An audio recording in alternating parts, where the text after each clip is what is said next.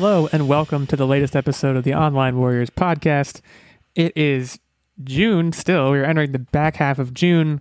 There's once again a lot of news to get to today. We have a jam-packed episode. Honestly, one of our most packed in a while. We had a busy one last week too, so we're going to have to go kind of rapid fire.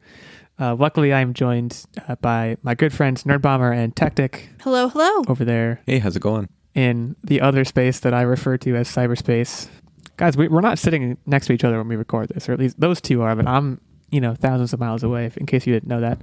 I'm Illegal 86. And I would walk myself 5,000 miles.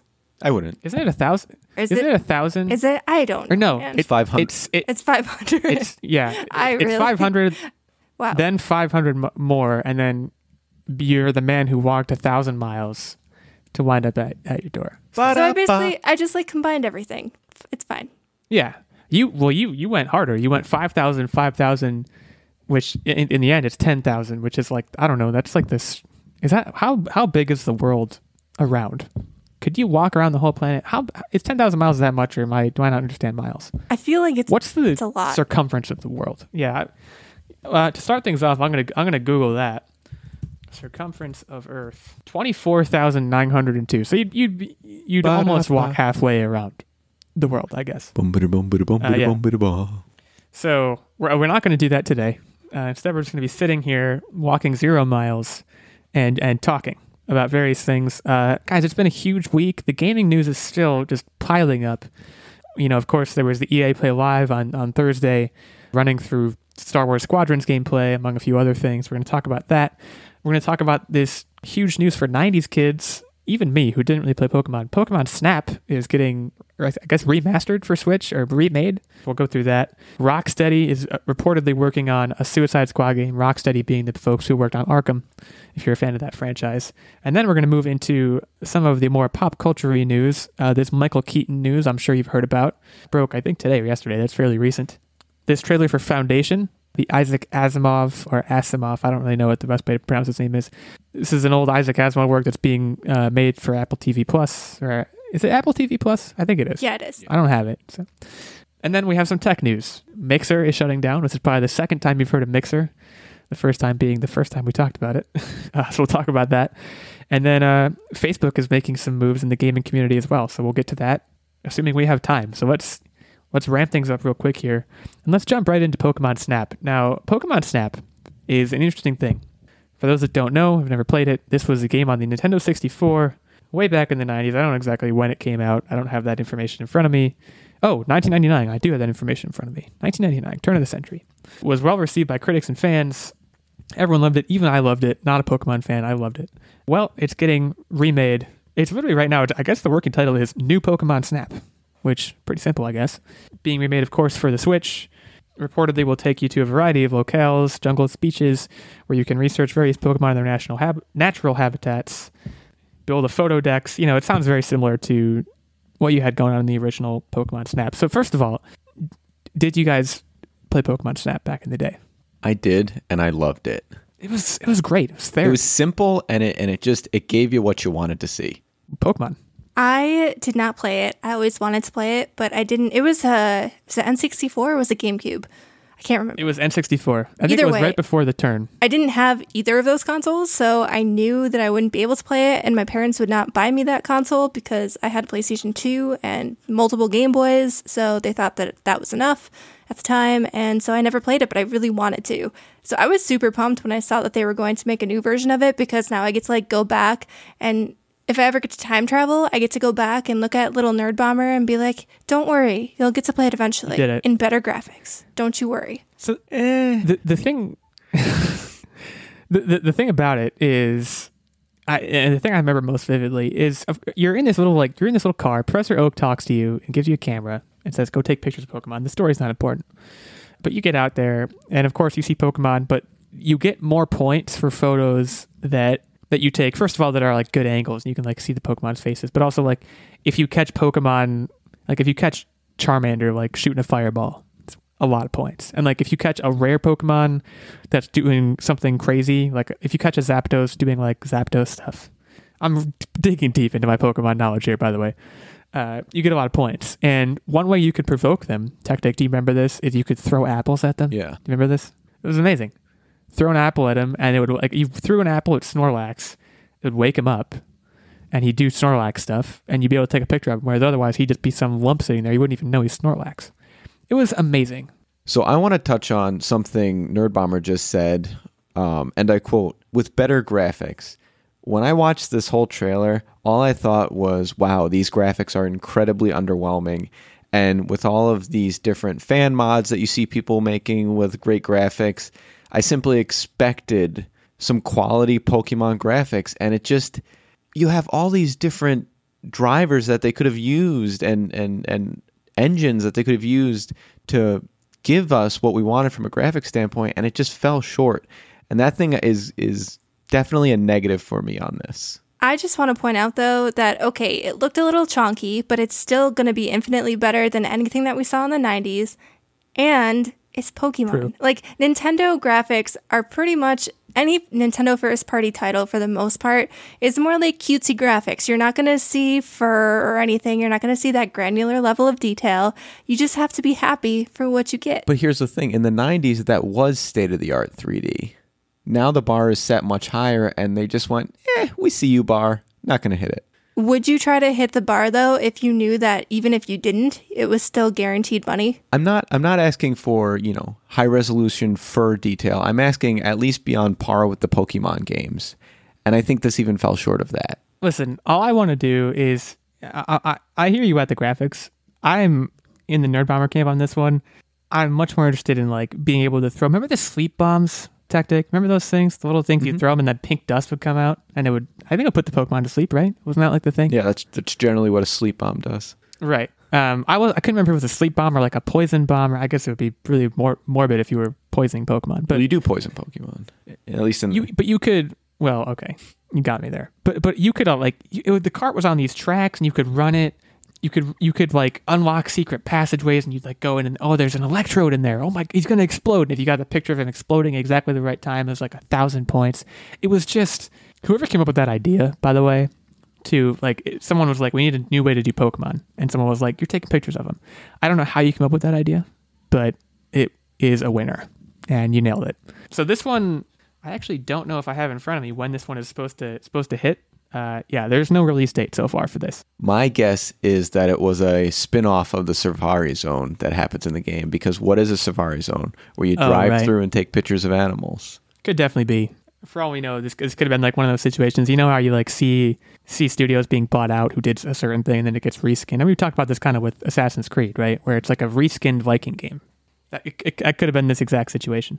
But we'll see when this one comes out, being developed by Bandai Namco. No release date yet. So that's just one piece of the puzzle here. And we'll keep rolling on. Let's talk about Rocksteady, just because that's the next tab on my Google Chrome. Not a sponsor. So you may know by now, if you've listened to this podcast for long enough, I think I was still talking about Arkham on this podcast. This was not pre-Online Warriors, but Nerd Bomber and I, and Tactic, all three of us, are all big Arkham fans. Developed by Rocksteady, who now is reportedly working on a Suicide Squad game. Now, Suicide Squad, didn't see the movie, don't have a whole lot of familiarity with Suicide Squad. Nonetheless, this is a winning proposition. So I'm super excited to see a video game from the perspective of the villain, because that's one of the things that I've always liked about the Suicide Squad in general. Anti-hero. Right. Well, they're basically villains who get turned into heroes by, oh man, what's her face? Help me out here. I know Government who you're lady. thinking of. Yeah, government lady. Yeah. I'm blanking on the name. But they basically Viola turn them Davis. into good guys and like make them team up. And I think that could be really fun to play, because we don't get a lot of video games where you're the bad guy. And it'll be really fun to flex a lot of these quote unquote bad guys' powers, especially if they let you play as different members of the team. Like, I'm trying to envision how this would work. Maybe you can swap between different members based on the mission, or maybe it's more story based and linear, where then they'll just choose which villain you get to play as the story progresses. But I'm super excited for this, because I would love to play as Deadshot. I would love to play as Harley Quinn. I feel like she's kind of an untapped character in terms of video games. I feel like she's a little bit more wily than the Joker and would be super fun to play as. And basically there's just a wealth of fun content that I can envision for this game, especially if you're taking on the Justice League, which I think one of the domains that were registered and that kind of leaked this was the Suicide Squad killed the Justice League. And obviously you probably will not succeed in the game because, let's be real, they're never going to kill off any Justice League member. Like, that's just not going to happen. But going up against members of the Justice League, like maybe it's a different alternate Earth scenario where the Justice League members are bad and you have to work with this Earth's Justice League to take down the bad Justice League members. Like, I think it could be really fun, and I'm really excited and super pumped. I don't know, but what do you guys think? So I wanted to bring up the domain name thing you were saying. So there were a few domain names. Wow, domain names registered. The most interesting one being Suicide Squad Killed the Justice League. Perhaps relatedly, GothamKnightsGame.com was also registered around the same time.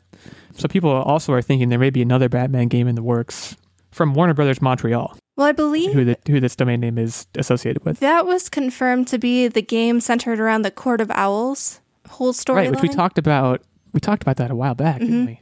So, I mean, that could mean that in the next 6 months to a year, we could be getting 2 Batman / Gotham University type games, which I'm super excited about. When you think about it, you know, and granted, Arkham Knight finished a complete arc for these games, but they were such money makers. I mean, I usually don't have my ear too low to the ground on these sorts of things, but like, I know that when Arkham Knight came out, it was extremely popular. And I know that Arkham City won a bunch of Game of the Year awards. And to think that Rocksteady wouldn't want to get back to that formula in some way and back to that IP, which they presumably have access to, you know, it was only a matter of time. I do think that the proverbial flipping the script in terms of, you know, you're going to play as bad guys.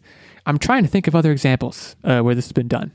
And so the reason why I bought the third Arkham Knight, I believe it was the third, and the reason why I also said the anti-hero is because in that game there was DLC where you could play as the Red Hood, who was an anti-hero. Right. And although it was a really, really short section of the game, it was a whole different yet similar dynamic to the way you fought as Batman, and it gave this different perspective that I really, really loved. And that, in my opinion, was a brief synopsis of kind of what this game might actually be like, and I'm all for it. Well, so it's actually, and I'm, you know, spoiler for my What Are You Up To Wednesday. Last of Us Part 2 has come out, and I have it, and it's absolutely incredible. And without getting spoilery, there has been at least one part so far where you play as the bad guy. And it's interesting, you know, like it's I guess in this case you don't expect it, and you would if you went up and bought Suicide Squad. But with Suicide Squad, you know, Batman has one of the most interesting rogues galleries of any superhero, right? I mean, I can't think of anyone who has a more interesting rogues gallery besides maybe Spider-Man. So to have the opportunity to play as those characters, like I honestly wish, imagine a game where you played as the Joker, right? I mean, I don't know what that would even look like because the inside of the Joker's head is messed up. Yeah, you'd have to have a couple chapters of just slipping deep into madness first. Slip deep into madness and then get these frankly brilliant ideas for how to just sadistically terrorize Batman. You know, that's what the game would look like. But considering too what the arc of the Arkham series was, I'm actually now like retroactively kind of wondering why that never happened. You know, why you never played as the Joker, because it seems like something that their narratives were so closely tied together it would almost make sense. But you know, hindsight's 2020, I guess. All right, so this game, which right now I guess is just called Suicide Squad Kill the Justice League. Again, no release date, no trailer here. This is very early works, just things we're hearing about, you know, things we're speculating about. This article, which is from Games Radar, says we should get an announcement, quote unquote, soon enough.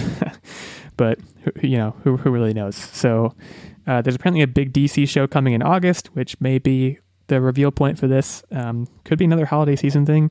Could be a PS5 thing. You know, again, we're with this release of Spider-Man being touted, taking advantage of the solid state drive. I could think of a Batman or Suicide Squad centric game similarly taking advantage of that kind of stuff. So lots of hype ahead for that. Now, where are we in our crazy lineup of stuff? Of course, EA Play Live. So we talked about Star Wars Squadrons last week, did we not? Or did we not have, was it not out yet at that point? I actually can't remember. I want to say it was. We did talk about Squadrons. They had showed like a teaser trailer, but we hadn't yet seen any gameplay. So with EA Play, we saw gameplay for the very first time. Right. So this was, I think, like a 5-minute clip. You know, it was a gameplay trailer, so it still had a trailery feel to it. There was a voiceover describing what you're going to be able to do, what things are going to look like. And yes, it did show quite a bit of gameplay. Most notably, and spoiler alert, I'm going to rail against this.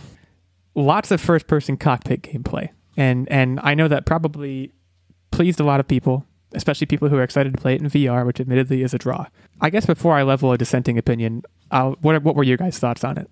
I mean, I thought the gameplay looked really cool. I thought that they did a really good job getting all of the details right in terms of the cockpit. And from a lot of I think they had the developer interview at the beginning and some of the voiceover, it really seemed like they put a lot of passion and work into the game, making sure that they got it right in terms of how it felt to fly and how it would feel to actually be in these ships. They also mentioned again and stressed again that the entire game was built and ready to implement VR, no matter what system you played on, if it was VR compatible. So I thought that was pretty cool because honestly, like I feel like that first person view in VR would make you feel like you're right there in the action. For me, I don't know how it would work because they did show a lot of like tight corners and fancy maneuvers. And honestly, that seems like it would make me sick in VR. But if you can stomach it, it would probably be very cool. And they did say that I believe there would be AI in the squads too. So if you didn't have a full like 5-person squad to get in the game with, then you wouldn't be totally SOL. So, you know, for me, that's also another perk because intelligent AI, if it actually maneuvers and interacts well with the game and plays the way that a human would, I think that's super important because a lot of these, at least online experiences, I always have trouble filling out like a full group of people to play with all at one time. Right. So for me, the gameplay looked absolutely awesome. I loved the fact that you can do a loop-de-loop to get behind your enemy and take them out. That is literally what I live for. That was the best part. Yeah, that part was awesome. The one thing, and this is going to sound weird, and maybe I've just become spoiled with all these different, again, graphics, is the lighting at sometimes looked really, really good and really, really breathtaking. But depending on the scene, other times it made the graphics look worse. And I couldn't really put my finger as to why, but that was the only thing that I just really couldn't deal with. And I don't know why it stuck with me so much. So first, I want to speak to some of the things Nerd Bomber said because... So I know I mentioned it to you guys, I think when Squadrons first came out, because someone else mentioned to me that there is a VR experience, an X-Wing VR experience that you can get as part of Battlefront. It's free on PlayStation Plus right now. You can download it and play it. And it's exactly like this in a lot of ways. You're in a cockpit and you are, you know, in space having a dogfight with a bunch of TIE fighters, basically. And Nerd Bomber, you specifically mentioned something that resonated with me having played that a couple of times, which is your field of vision is a very important thing. And like, it's funny when you watch old Star Wars movies, like when you're watching the Trench Run, for example, you can see these guys kind of looking over their shoulders and you don't even know where they're looking because there's not much to look at back there. There's like, but you find when you're playing the VR, you're doing that constantly, at least if you're me. You're trying to see where things are and you're constantly looking around, which is like, it's kind of a cool part of VR, but it also is occasionally tedious, especially when you're wearing a heavy headset. So for me, I want third person and I want it badly. And I'm not sure if they've explicitly committed at this point. You guys can correct me if I'm wrong. I don't know if they've committed to not having third person, but it seems like they're throwing all their weight behind, yeah, you're in the cockpit. And I understand that. I'm not sure that's going to be my kind of party. Like they're a lot of the, you know, customizable stuff they're talking about is like, oh, you can get a little Ewok bobblehead in your cockpit, which is cool. But it's also like, again, kind of they're throwing all their weight behind the cockpit thing, which, you know, the graphics look good, generally speaking. I think the gameplay is probably going to be really tight. They're also sidestepping questions, and you can see in the interviews, they're sidestepping questions about how long the campaign is going to be, and that concerns me a lot. There are some people who at this point think the campaign is going to be basically an extended training mission that's going to be over in like 2 hours, and then you're kind of SOL. I mean, you can play online, of course, but as a very campaign-forward gamer, you know, this is why I think last week when we talked about this, I just want a Rogue Squadron. Just give me let me go to the second Death Star and, you go to the shield generator with the Millennium Falcon. That's all I ever want. And instead, we're getting first-person only sequel trilogy content with no original trilogy, prequel trilogy content. And for $40, I probably will buy it. But And no what I'm saying is I'm not going to be happy about it. Okay, no microtransactions is good. And of course, EA's learned their lesson. They're so upfront about that, it hurts. They're like, I think at one point in the trailer, they literally had, or is it the trailer or the interview? They said, all you have to do to unlock stuff is play the game. It was like, they act like they discovered this revolutionary technique for developing a good game. I thought that was funny. But yeah, they're being very upfront about that, which is good. I like the idea of either describing the classes of ships you can have. I'll tell you right now, I would be an A-Wing TIE Interceptor kind of guy. I don't know. Have you thought about it at all? Either of you? I don't think I have enough experience on the arsenal that is the different ships I can have. I feel like I'd want to play around because I feel like even though I would have one necessarily in mind, every time I play a game, if I even have a character in mind, I end up diving in and then realize I made a mistake and I end up actually falling in love with something else completely different than I thought. So I'll probably end up, because for $40, it seems like it's a pretty good experience. And whether you love or hate EA, lately they've been putting out relatively tight games, I think. And so I think for $40 we'll end up getting it, and I'll probably end up just playing around with all of them. I do hope for ridiculous DLC, like you can drive the Millennium Falcon or a Honda Civic, things like that. Right. But Fallen Order was EA too, right? Yes. And that was very well received by most people, I would say. I still haven't played it yet. We had our good friend Ben on to talk about it a while back, and he was gushing over it. It seems awesome. So they've built up a bit of a stride here. In spite of what happened in Battlefront 2, I'm willing to give them the benefit of the doubt simply because it's Star Wars, unfortunately. But I don't know. I'm worried, And to go back to the ships thing, they talked about this U-Wing, which is like the help your friends ship. It's like repair your friend. It's like I would not want to be the person in the squadron that's stuck with the U-Wing. Because is the way it works, you're 5 people, you have to be 5 different things. Is that, or is it 6 people? I can't remember if it's 6 or 5. I don't know that they would limit what you can pick. It's like any strategy in any game. You can have all tanks, or you can have each person with a different class. Well, and that might be the coolest part of all of this, right? Is this idea that you can, what they're saying is you can, before a mission, the ins and outs of it, and you can plan, okay, here's what we're going to do, here's how we're going to do X and Y, and then go do it. And I think that's cool. I mean, how many Star Wars movies have a scene like that, where it's like, okay, Death Star's here, we have to go here and do the X and Y and do this. So that could be really cool too. It has a lot of potential. There were certain things from the gameplay trailer that I wanted to see, that I desperately wanted to see, that I didn't. So I guess we'll know more when this comes out. October 2nd, I think, is when this comes out. October sometime. I believe it's October 2nd. So be on the lookout for that one. So EA didn't just, spend hours at their Play Live talking about Star Wars Squadrons. They also were touting some other games. And one of those is a very co-op focused game called It Takes Two. And Tactic, apparently being a fan of A Way Out, which I started and never finished, by the way, wants to talk a little bit more about this one, so I'm going to swing it over to him. So not only did this game remind me of A Way Out with regards to its working together with your partner with a couch co-op, but also it reminded me of a game called Unraveled, which is a side-scroller type game, and you're also these little cutesy things. And between Nerd Bomber and I, games like this, we are 150% here for, because 1, couch co-op is never dead, and 2, they're so cute, and I could just play those kind of games forever. So thank you, EA, for having those kind of games. I'm all for It Takes Two.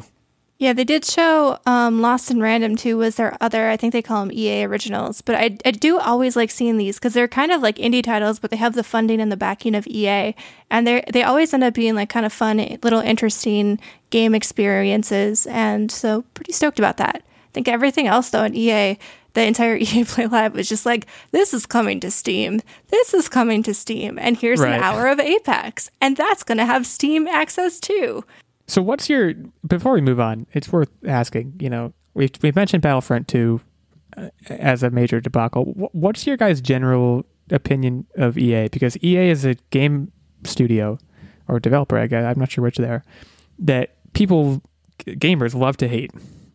I will say, as someone who never really got into Battlefront 2, I felt a little bad receiving it as a gift because I didn't want to give them my money after everything I heard about the microtransactions, but I also don't harbor any ill will towards them as a company. Do you guys have a reason to like detest EA right now? I don't generally dislike EA. I think like any major publisher, they have their follies. I think my only moments where I really disliked them, besides like microtransaction-y type things, was when they bought BioWare. Things kind of started to go off the rails for BioWare, and they used to make some of my favorite games, and ever since EA took them over, things have kind of been a little disappointing. And I don't know, that's kind of my only misgiving towards EA. Whenever a studio gets acquired by them, in my head I kind of groan a little bit because I'm like, oh, EA is going to meddle with it and mess up whatever they were doing well. But other than that, like, I don't know, I feel like I know them for a lot of sports games. I know them for like Battlefront and stuff like Apex. I mean, Apex has been well received. I think they're starting to turn their reputation around a little bit. I think they're trying to be a little bit more consumer friendly and removing some of the microtransactions and the follies. But until BioWare really gets its feet back on the ground, I'm always going to be a little salty towards EA. You jogged my memory because they bought Visceral. I hate them. You're right. I hate them. Every time they acquire a really good studio, they like run it into the ground. It makes me so sad. Yeah. They bought Visceral, maker of Dead Space and Dead Space 2, and then they made Dead Space 3, which was just not as good. It was still fine, but it wasn't as good. So, yeah, you're right. Wow, that just happened so suddenly. I guess I hate them. When I think of EA, I tend to think of a lot of what you said, of like the kind of their golden age of like, remember back in like the early 2000s, they were pretty much just known for sports games as far as I know. EA Sports. They did great with those. I think they also did, they might have done Need for Speed Most Wanted too, which is one of my favorite games. So they had a good stretch, and then they hit some bumps in the road, but it would be cool to see them, get it back together. We're rooting for you, EA, but don't buy BioWare and don't buy Visceral. We'd still like you, I guess, is the moral tactic. Anything to add to that? No, I think you guys covered it. I think we can move on to the next topic. Well, so we should, and I was about to move on before mentioning this. Some of the biggest game news of the week that I almost forgot, Crash Bandicoot 4, which I have never, confession, I've never played a Crash Bandicoot game. Except for in... So good. So in Uncharted 4, they have a mini game where as Nathan Drake, you play Crash Bandicoot. And that's like, it's ironically the closest I've ever come to playing Crash Bandicoot. Because is Crash Bandicoot also Naughty Dog? Is that why they did that? Or is it just a weird crossover thing? I don't know. It's not Naughty Dog. Oh, man. I wouldn't think it's Naughty Dog. I think it might be Naughty Dog. On the fly researching. Here we go. Oh, my Face ID is not picking me up. But Crash Bandicoot 4 is coming. That's the moral of the story here. I have never played it. I don't even understand what, like, watching the trailer, I'm not 100% sure I know what it is. It's just a smash and run type game. Yeah. Yeah, you're always running forward and you're hitting crates. So confirmed it is Naughty Dog. The gist of it. What is? Okay, that's what I thought. The graphics look good. The character options look good. You can even play as Corvo, which is awesome. There's new mask and things like that. I'm for it. I've been waiting for a new one for quite some time. I was always a Crash Bandicoot fan, and back in the day, if I had to pick between Spyro and Crash, I pick Crash.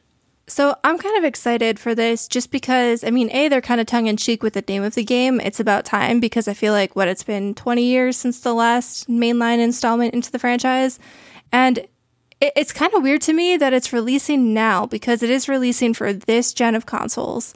And the other weird thing to me, and I know that the Crash Bandicoot Remaster Trilogy and the go-karting game have been now cross-platform, and they're not a PlayStation exclusive, but Crash Bandicoot was always like that pinnacle PlayStation exclusive game. So it's a little strange to me to just see this being a cross-platform title and to not have it be debuting on the new console. Because I feel like if they just held out a few more months, it would have been a baller PlayStation 5 exclusive.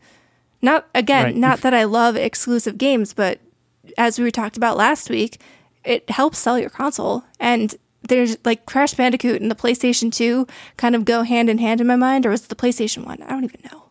I think it was the PlayStation 1, but I agree with you. I think, and they probably were kicking themselves when they saw the Ratchet and Clank reveal, and were like, wow, it was so well received. We could have done the same thing. It is interesting that they didn't. I want to backtrack a little bit. Tactic, you said Corvo? Did you mean Cortex? Yes, I meant Cortex. I was like, is he talking about Dishonored 3? And he's not sure where we are. But yeah, I've never played the games. I did a quick Google. I assumed you were talking about Cortex. So yeah, you can play as the main antagonist apparently in this game. So that's pretty cool. It's a what do you call it before? A run and smash? Yeah, run and smash. You know? Yeah, it's a classic and a couple 3D spins. platformer. You could spin too. I'm really pumped seeing this and the Ratchet and Clank game reveal, in addition to how well the Spyro remaster did as well. I feel like this is a resurgence of the 3D platformer, and growing up, those were my favorite. I feel like I wasn't really into the FPSs or anything like that early on, and I didn't really get into deep RPGs. So like the 3D platformer was where I was at when I was 10 years old, and I loved it. So to see these games kind of making a resurgence, getting the whole brand new console, brand new gen graphical overhaul, and just making them feel and play like they're next gen, man, I'm so pumped. We just need a Banjo-Kazooie. And Jak and Daxter. I would love to see that series resurrected. Oh, and Sly Cooper. Bring them all back. Remember they remade Banjo-Kazooie on the 360? I got all excited, and then it was like totally different. But yeah, if they just, honestly, just a remaster, again, like you just said with the remasters, like it is cool seeing these things come back. It does kind of lead you to this conclusion that like we spent decades just taking games and making them as complex as possible. And then at some point someone was like, wait a second, like you said, like I played this game in the 90s that was like run and smash crates and it was the greatest. So like, let's just do that. Like it saves them a lot of work and like it's still satisfying. So it's cool to see games like that come back. And dude, it's so hard. Like they're so simple, but they're so freaking hard. Well, right. If you play like some of the hardest games I've ever played have been like, if you go back and play like a Super Nintendo, play like Donkey Kong Country on the Super Nintendo, it's impossible. It's the simplest thing ever. It's a side scroller where you can basically just like two buttons, and I can't do it. So like the difficulty and complexity are not one and the same. And you know, it's cool to see things get a little bit simpler and harken back to simpler times too, I guess. So Crash Bandicoot, again, not sure if there's a release date for this one. I'm doing some quick Googling. October 2nd is when this one's coming. So this does have a release date. So be on the lookout for that. Right now, before we get into our other topics, we're going to take a short break. But before we do, I want to shout out our fantastic Patreon producer, Mr. Ben Checkness. Ben supports us on Patreon at the highest of our 3 levels of support, which is the night level. And as a result, he gets a producer shout out in every episode, input into our game segment, which is coming later. And he also gets access, of course, to our monthly secret segment and vlog, in addition to, and the occasional guest spot. So if you want to be like Ben, the night level is where you find that treasure. A level below that is the Squire level, which gets you access to the monthly secret segment and vlog. And then, of course, there is the lowly page, which gets you access to the monthly secret segment. So if you want more of the details on that, you can head over to patreon.com/onlinewarriorspodcast to check out more of the details. Thanks again to Ben. We'll take a short break, and we'll be right back to talk to you about Michael Keaton. Hey there, everybody. Seth Heasley here from the Hugo's There podcast. Every month on the podcast, I have on a guest, and we discuss their choice of the winners of the Hugo Award for Best Novel. So if you are interested in nerdy books and nerds discussing books, head over to hugospodcast.com or search for Hugo's There anywhere you get your podcasts. Thank you so much. And we're back. In other news, Michael Keaton is in talks with Warner Brothers to play Batman in the upcoming Flash movie. Now, I have some thoughts on what this could mean. They are conflicting a little bit with the fact that this signing would mean he'd be Batman over multiple movies. But I'd like to ask what you guys think about this first before I go into my little bit far-fetched, not really plausible theory. So let's take it over to you. Yeah, so I have a lot of questions. So you're right. There's a lot of conflict to be had here, right? Because what they seem to be saying is Michael Keaton is coming back as Batman. He's coming back as the Batman that we know from, was he Batman Forever? Batman Returns? One of the Batmans in the 90s. I can't remember which one. So he's him, presumably. But now Batfleck is done, right? That's over? I want to confirmed? say I was hearing reports that they would be open to having Ben Affleck resume his role, but then those movies or any movies that he would be in would be exclusive to HBO Max and kind of follow the Snyder Cut storyline. Wait, okay, hold on a sec. Now I'm getting more and more confused. Because exactly. What about So- Robert Pattinson? There's it seems like there's going to be 3 threads of Batman movies, and that's too many terribly Batman. So confusing. that's why I have Too many this Batman. this alternate theory that allows for multiple Batmans. So specifically, Go on. what the rumor is that he is to play Batman. What it doesn't say is that he is to play Bruce Wayne. So now there's been a lot of different people that's taken on the cowl of Batman, and one theory being that Michael Keaton is older is that I was thinking maybe he's going to be the Thomas Wayne version of Batman, since it is a Flash movie, and one of the most acclaimed Flash movies was the Flashpoint Paradox, where he goes into an alternate timeline where Bruce Wayne is actually dead. That forces Thomas Wayne to take on the mantle to get vengeance on the crime. And I think that would allow for all these alternate timelines of different Batmans where Affleck is still Bruce and Michael Keaton is Thomas Wayne, but also Batman. But my problem with that is, again, that the fact that he would be signing through multiple movies, and honestly, I think the whole Thomas Wayne bit is more of a one-trick pony. But I think it could still have some interesting merits to keep all these different Bat people alive. Well, why don't we take it a step further, though? What you're describing, I know nothing about the Flashpoint Paradox, but it sounds like the Flash is so fast that he goes into an alternate universe and discovers Thomas Wayne as Batman. Why can't he instead go so fast that he goes into an alternate universe in which Batman is still Bruce Wayne, but he looks like Michael Keaton, and he's so old he's retired? I have a hard time with Warner Brothers saying, okay, we need to get someone to play a Thomas Wayne Batman, and saying, let's get a guy who played the Bruce Wayne Batman. It's needlessly confusing, and Michael Keaton's a great actor, but if I was Michael Keaton, I also wouldn't want to play two different Batmen, right? Yeah, I feel like they're going I'm to angle confused. it in a way where he'll still be Bruce Wayne. And I feel like it won't be super confusing. They're going to use Flashpoint somehow to erase or maybe sideline Ben Affleck's Bruce Wayne. And I don't know, maybe he'll just disappear into the ether or something, or he'll get killed or something and be replaced by Michael Keaton Batman. And then he'll just kind of step in as the new Batman, even though he's much older than every other superhero in the Justice League at that point. Right.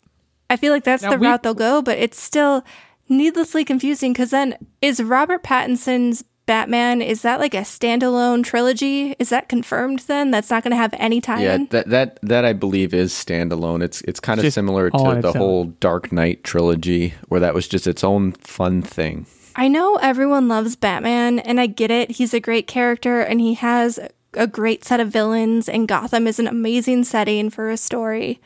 But have we ever paused to think that we're overdoing it at this point? When you have 3 different Batmen in circulation, maybe we need a decade off from Batman after this. Finish these storylines and then stop for a little bit. I want. I don't think we need a Robin decade off. in the mix. I don't think we need a decade off, because if you look at Batmen through the ages, I think it's rare for us to get more than a few years off.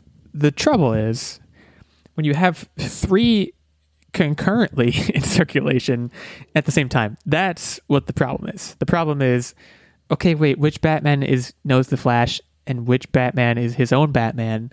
And wait, is Robert Pattinson's Batman just a younger version of Ben Affleck's Batman?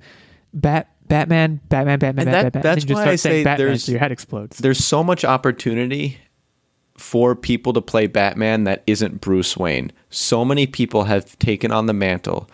You have Dick Grayson has been Batman. You have Right. future Batman who's been Damian Wayne.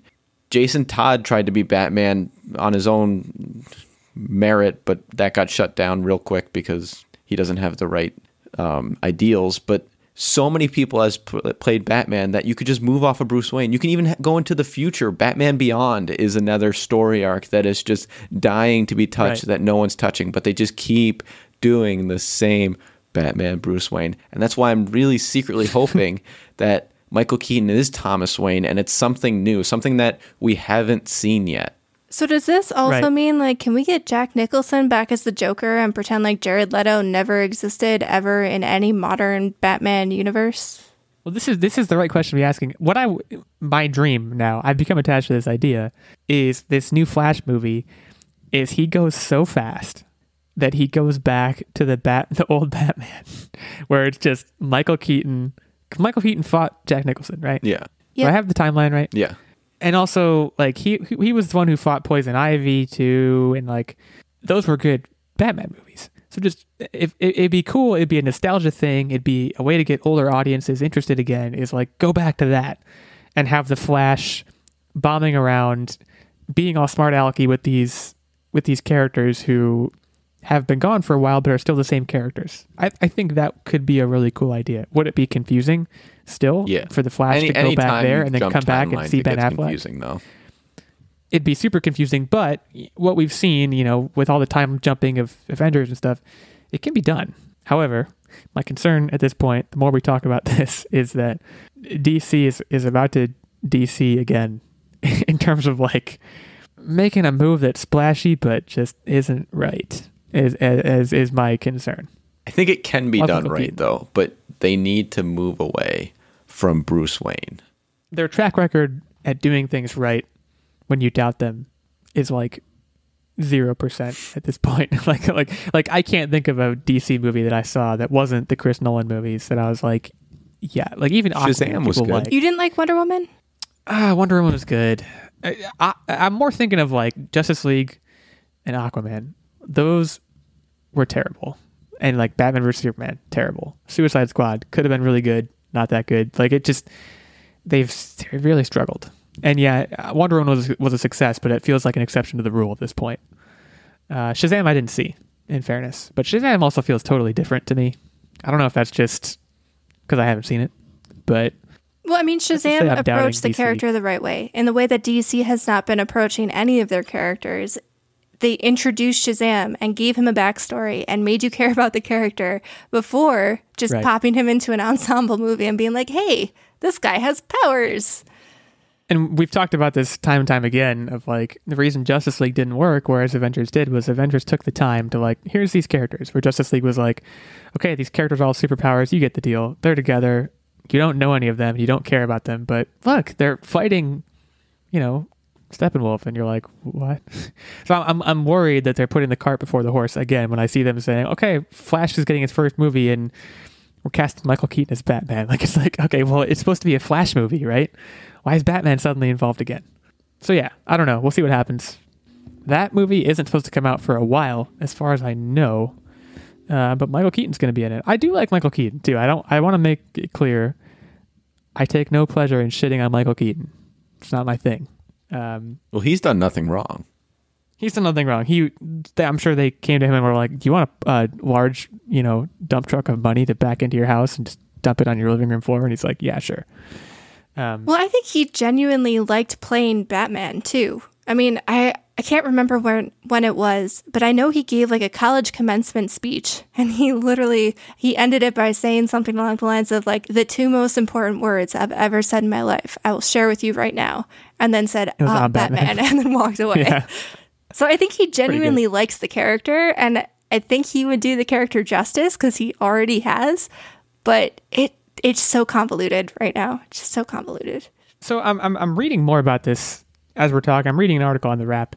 Apparently, the film's title was announced at Comic-Con. Well, I don't know. Ironically, it doesn't say it here. I think it's just called The Flash.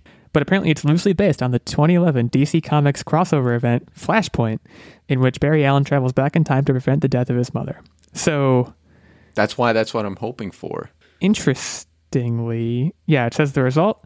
Barry Allen inadvertently creates another universe protected by Michael Keaton's Batman, now 30 years older. So maybe that is what we're talking about here, is he's still Batman.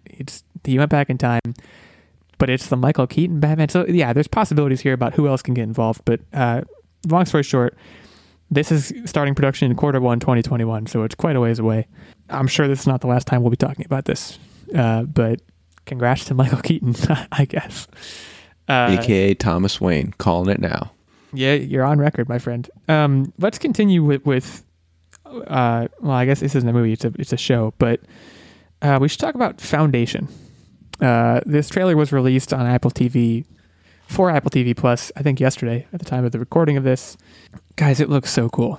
Like I don't know exactly what else to say about it other than that it's the thing that has me most interested in like getting Apple TV Plus. Don't think I will, but it's a sci-fi story by Isaac Asimov, by the co-writer of Batman Begins and The Dark Knight, and it looks like it has some good people in it. Jared Harris, I'm a big fan of, who appears to be one of the leads, and it's supposedly this story that like inspired Star Wars, and it's been around for ages and ages. People have tried to make it 100 times, but they haven't been able to. I don't know. What was your guys' take on this one? So I've actually been very impressed with Apple TV Plus. I think we've watched 4 shows on Apple TV Plus at this point, and they've all had super high production value. And the storytelling, I mean, in some of the shows it was a little bit lacking, but I would say probably 3 out of 4 was pretty solid. So I'm very excited about this because I think they have the money behind this show to make it look good. I mean, obviously the trailer, it looked phenomenal. I mean, it looked like very otherworldly, very spacey sci-fi, which is exactly how I expected it to look. And it seems like they have a pretty great cast involved. I think, honestly, the platform that it's on might do the show a little bit of a disservice because I don't know how many people have Apple TV Plus, but this honestly looks like if it has a big enough reach, it could be something on the level of Game of Thrones. And I feel like there's been that void where there hasn't really been like a fantasy or sci-fi television show that has really been accessible to most normal people the way that Game of Thrones was. And by normal, I mean like people who aren't super nerdy and really into that kind of stuff. And I feel like this, I don't know, might Westworld be it. Yes, that's true. Westworld is my counter. Where I've never watched Westworld, so maybe that in itself should say that I'm wrong. But I know a lot of people that love Westworld, and I think it scratches a similar itch, at least in the sci-fi sense. I had actually forgotten about that. But I still think there's a little bit of a void because I know a lot of people just straight up canceled HBO after Game of Thrones ended. So right. It'll be interesting. I really hope this takes off because it looks freaking awesome. Tactic, I don't know if you have any thoughts. It looked like a lot of stuff. And what I mean by that is there's a lot of really good cinematic value, but I have no idea what's going on. I didn't read the book, and I couldn't really get a good feel of the plot line enough to really say if I'm excited for it or if I even know if I'm going to be able to follow it. So I'd like to see more before I really comment on it further.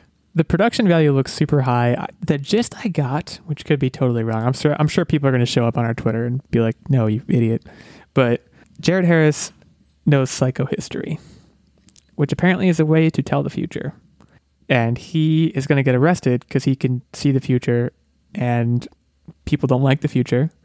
So he tries to like impart his psychohistory wisdom on this female character who then has a number of adventures. That's my broad strokes understanding of it. Could be totally wrong. But I suppose this is a good time for us to shout out our Twitter folks. Guys, hit us up on Twitter. Tell us how we're wrong, why we're wrong, when we're wrong. Basically, anytime we're wrong, just say something. I am at OWLegal86. We have at OWTactic, at OW Nerdbomber, and of course, our main account at Online Warriors 1. Hit us up. We love to chat with you about all things, not just Foundation. Yeah, this one, again, Apple TV Plus is a tough one for me. I don't see it happening, but if ever it were, I probably would watch this.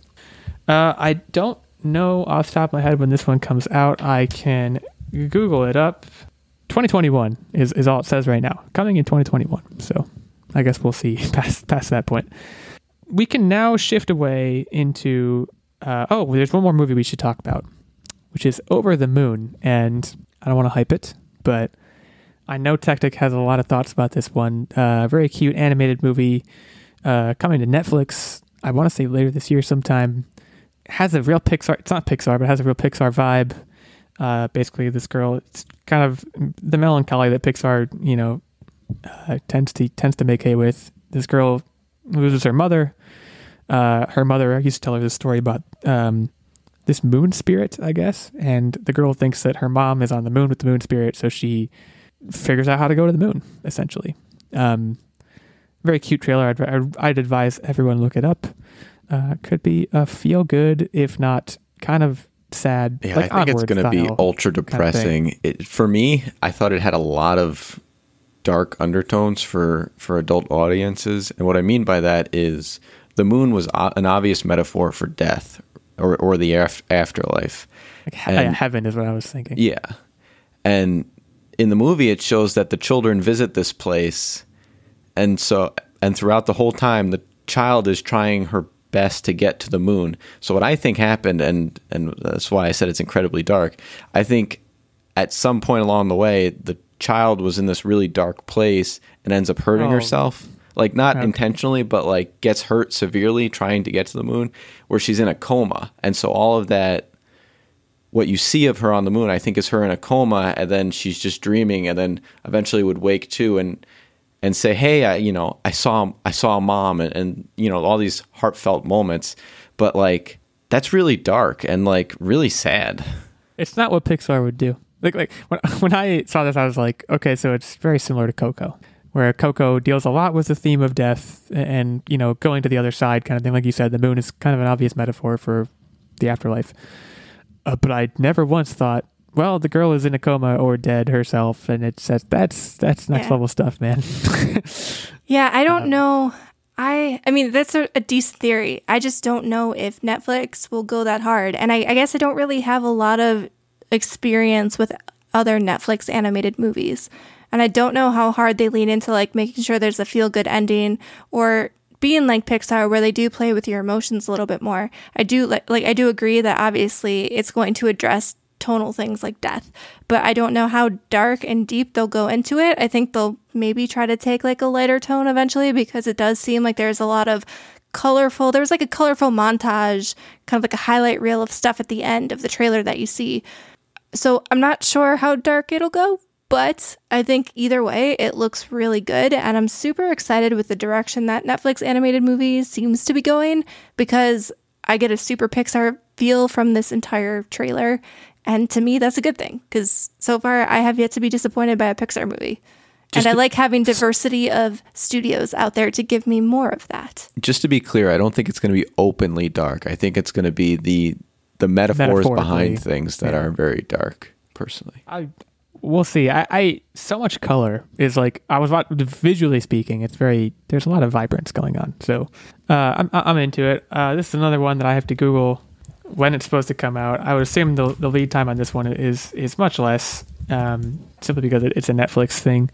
Apparently there was a movie called Over the Moon that was made in 1939. That was the first thing that came up when I Googled. It just says expected 2020 post-production on IMDb's page, so no update on that, but coming soon, I guess, is what we'll say for now. We're running a little bit short on time as we move further into the news, so we're going to cover the tech stuff in a much more rapid-fire kind of way. First things first, and this one I don't think requires a whole lot of fanfare. Guys, like a year ago, how long ago was it when we talked about Mixer? Microsoft tried to make a Twitch competitor, and they signed Ninja to a very large contract. And I don't know if at the time we leveled skepticism of like, Microsoft's not going to beat Twitch. There's no way. Well, they didn't. It's shutting down effective June 22nd. Ninja's getting all of his money paid out to him, along with some other... July 22nd, sorry. Ninja's getting all of his money paid out to him, which I think the contract was pretty significant. I don't know exactly what the details were. But essentially all of the partners, Ninja and Shroud are the two big ones who had huge deals. Yeah, this is the first time I've even heard about Mixer since we talked about Mixer starting. So if I had to guess what went wrong, it was the marketing. I don't know. Do you have thoughts? One of the things that Phil Spencer said about this was that they started behind everyone else, behind the competition, when they created Mixer. And Mixer's actually been around for quite a while now. It was just last year that they signed Ninja to the exclusivity deal that kind of made waves.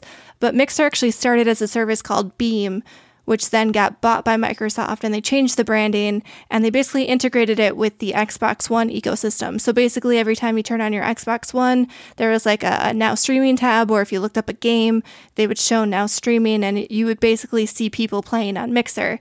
And so I think they thought that the integration with the Xbox ecosystem would help them, but unfortunately I don't think enough people used it. And it's kind of too bad, because the technology behind Beam to begin with was pretty great.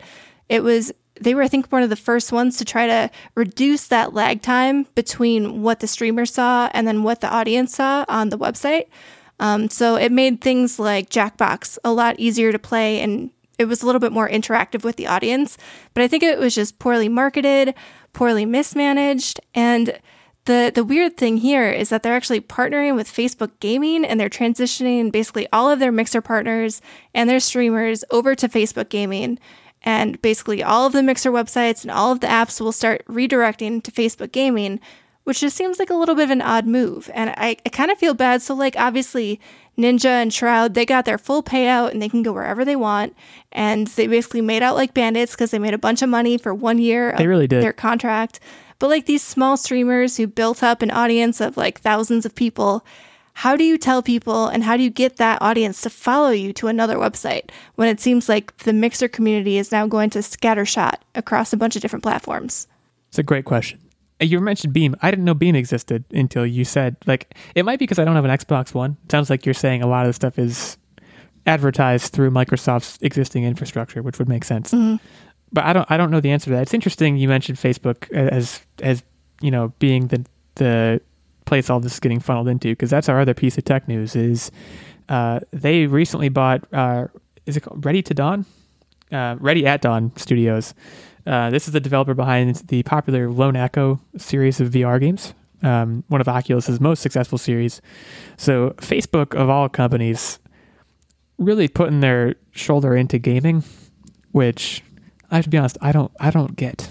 I don't understand that at all. Facebook owns Oculus. So to me, this move does make a little bit of sense, because right now Oculus doesn't have a lot of exclusive developers. They don't really have a ton of first-party games.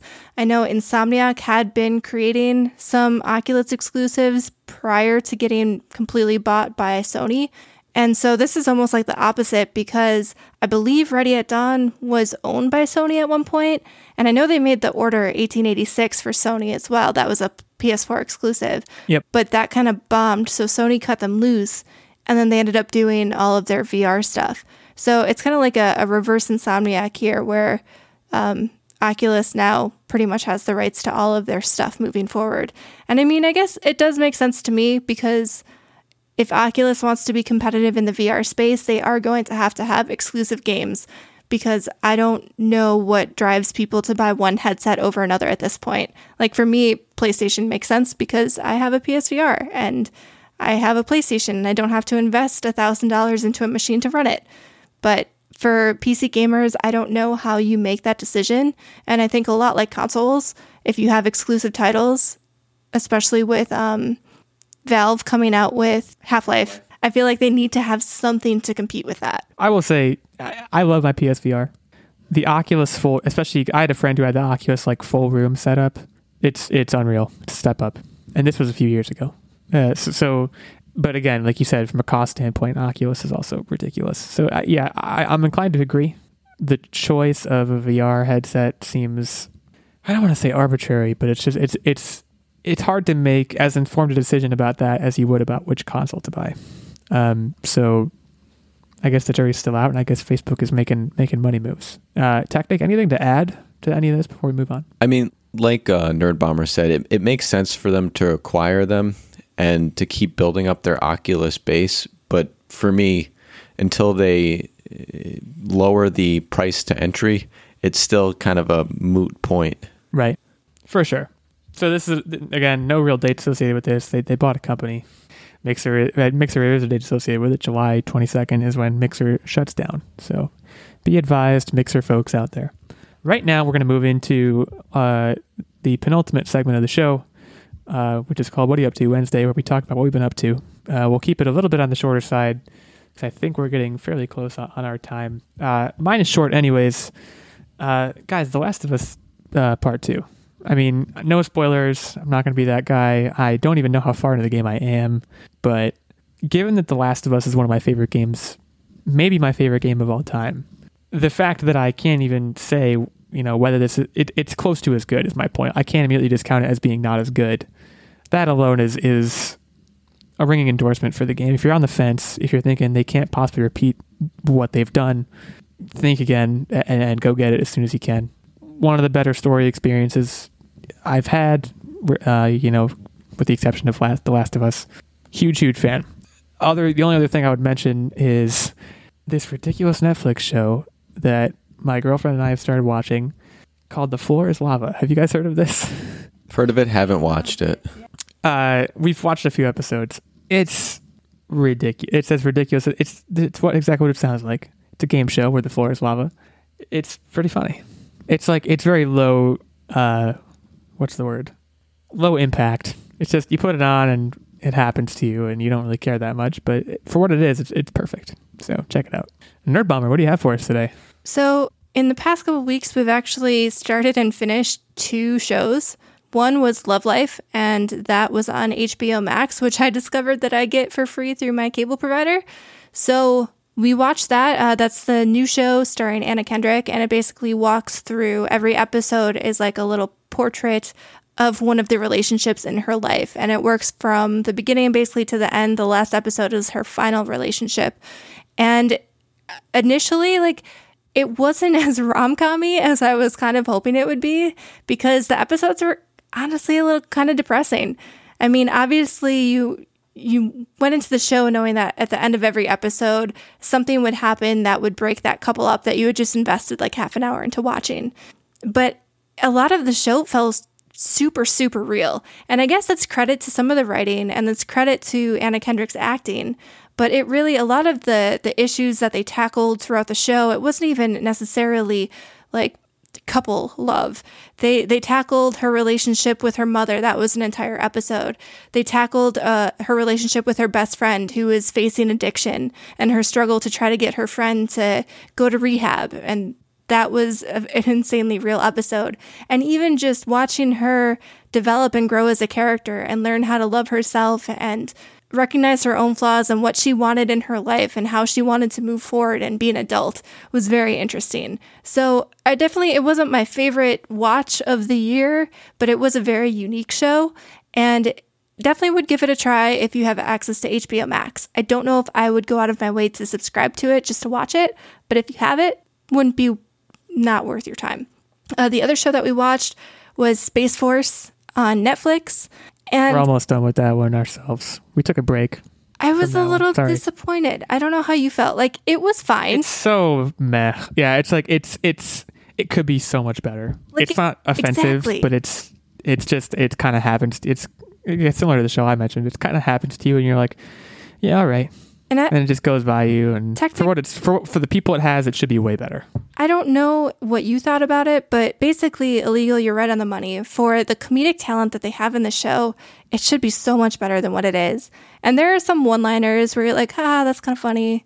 But at the end of the day, something just didn't hit home, and I don't really know what it was. I can't put my finger on it. It was just okay. Yeah, my favorite character is the head scientist. And easily the best character is you'd think there'd be a lot more back and forth where you'd have like a cast that you're in love with, but it's just kind of him standing alone on an island that I think is making the show good. They have a cast, but very few. He's by far the most likable. Everyone else you either feel nothing towards, and he's not supposed to be likable. That's the crazy part. He's supposed to be this cynical guy. Yeah, he's supposed to be the foil for Steve Carell's character for sure, and he serves that purpose fairly well.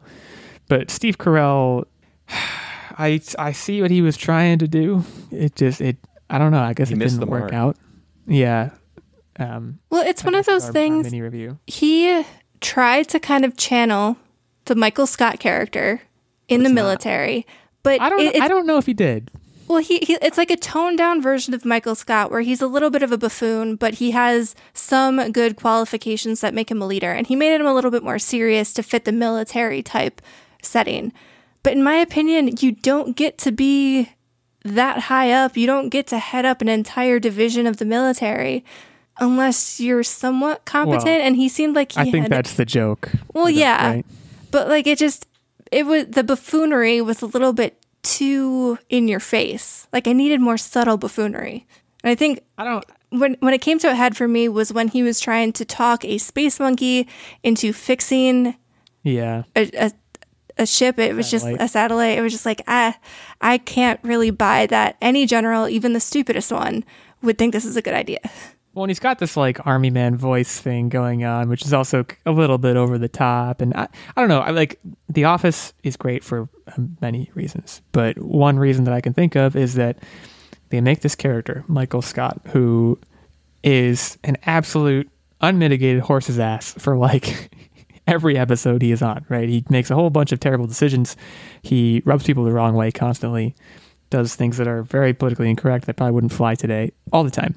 But somehow the show still finds a way to get you to empathize with him and to root for him. And I haven't finished the show yet, Space Force, but not once have I been like, I hope that things work out for this, Mark Naird guy. I could care less. And that's the indictment to me. Wow, you kind of came down hard on it. It's it's not bad. It's just okay. It's just okay. I guess it is the thing. Technic, what do you got anything to add? Sure. In addition, we have started rewatching Avatar: The Last Airbender. You've probably seen some tweets floating around with that. It is in preparation for when inevitably the live action one comes out, the alleged good live action one. And so far, I am loving every second of rewatching it. I even took a quiz and found out that my personality jives with Aang. So watch out, world. That's huge. Well, there you have it. So we're gonna head now into the last segment of the show, where I give you guys a quiz, and in this case, the topic is the periodic table of elements, something that we all had nightmares about in middle school or high school. I don't know when I took chemistry, and now it's back to haunt you yet again. So I'm gonna give you guys a few questions. I don't have a set number in mind. We'll just see where the road takes us. I think they're all gonna be Price is Right style questions. And we'll take it from there. Most of them are going to be about the structure of the periodic table of elements. So get hyped for that. First, and probably the question you expected me to ask, Price is Right style, when did Mendeleev first publish the first recognizable periodic table? What year? I honestly have no idea. I clearly Remember, did if you not go too pay late, attention. you bust. I feel like, was this in AD or BC? I'm just gonna throw something out there. I'm gonna say 1200. I thought that was AD? actually Yes. a really good answer. I'm going to say 1400. Okay. You guys are off to an absolutely brilliant start. Guys, the Civil War was over before the periodic table was published. 1869 is... Are you serious? I am stone cold serious. I thought there was like a rudimentary version of the periodic table, and then they just like added on to it. Yeah, because later. people knew elements, like they knew what they were.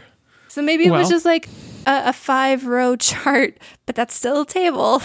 Well, either way, I get Well, the new point. elements, I'll but take it. they weren't in the chart. Yeah, Tactic gets the point. Off to a roaring start. Next question, very similar. How many elements are currently in the periodic table? And Tactic, you'll start on this one. Oh, you have to let me think then. I have to visualize it. Right. It's the kind of thing, that's the joy of this, is it's the kind of thing you should be able to think about and be like, oh yes, okay. But no, it is not so. Can we put a timer on this? Come on there, T-Dog. Mind if I call you T-Dog? 75 elements. 75. Nerd Bomber, over to you. Oh boy.